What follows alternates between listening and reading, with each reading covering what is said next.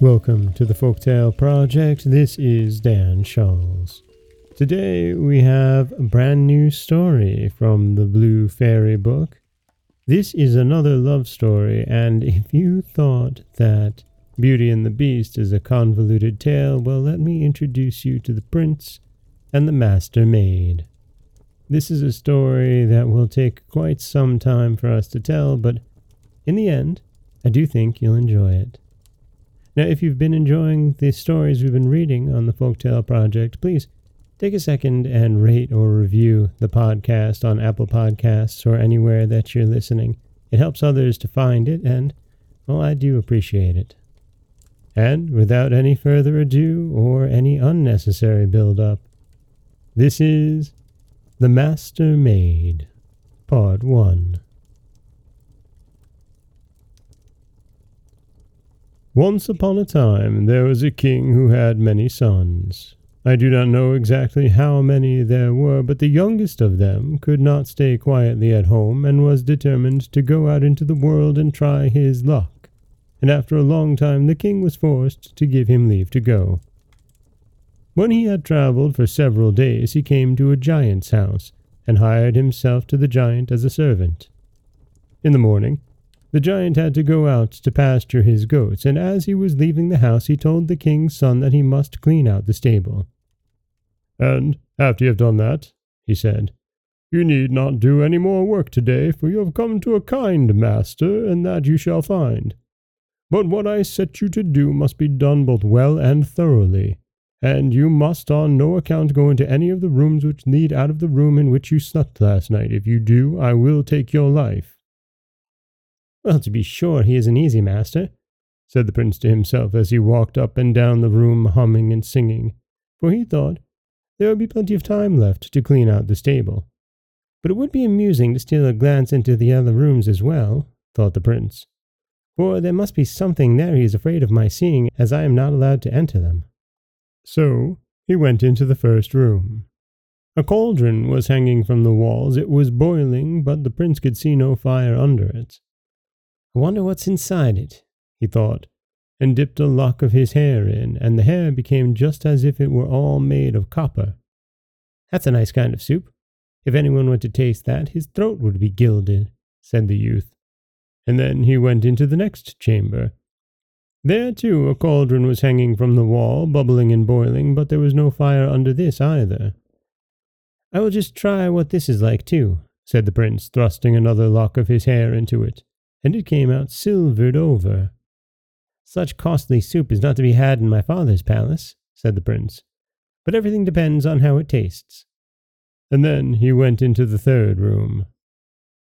There, too, a cauldron was hanging from the wall, boiling exactly the same as in the other two rooms, and the prince took pleasure in trying this also, so he dipped a lock of hair in, and it came out so brightly gilded that it shone again. "Some talk about going from bad to worse," said the prince, "but this is better and better. If he boils gold here, what can he boil in there?" He was determined to see, and went through the door into the fourth room. No cauldron was to be seen there, but on a bench someone was seated who was like a king's daughter, but whosoever she was so beautiful that never in the prince's life had he seen her equal. "Oh, in heaven's name, what are you doing here?" said she who sat upon the bench. "I took the place of servant here yesterday," said the prince. "May you soon have a better place if you come to serve here," said she. "Oh, but I think I've got a kind master," said the prince. "He has not given me hard work to do today. When I've cleaned out the stable, I shall be done." "Yes, but how will you be able to do that?" she asked again. "If you clean it out as other people do, 10 pitchforks full will come in for every one you throw out. But I will teach you how to do it. You must turn your pitchfork upside down and work with the handle, and then all will fly out of its own accord." "Yes, I will attend to that," said the prince, and stayed sitting where he was the whole day, for it was soon settled between them that they would marry each other, he and the king's daughter, so the first day of his service with the giant did not seem long to him. But when evening was drawing near, she said that it would now be better for him to clean out the stable before the giant came home. When he got there, he had a fancy to try what she said were true.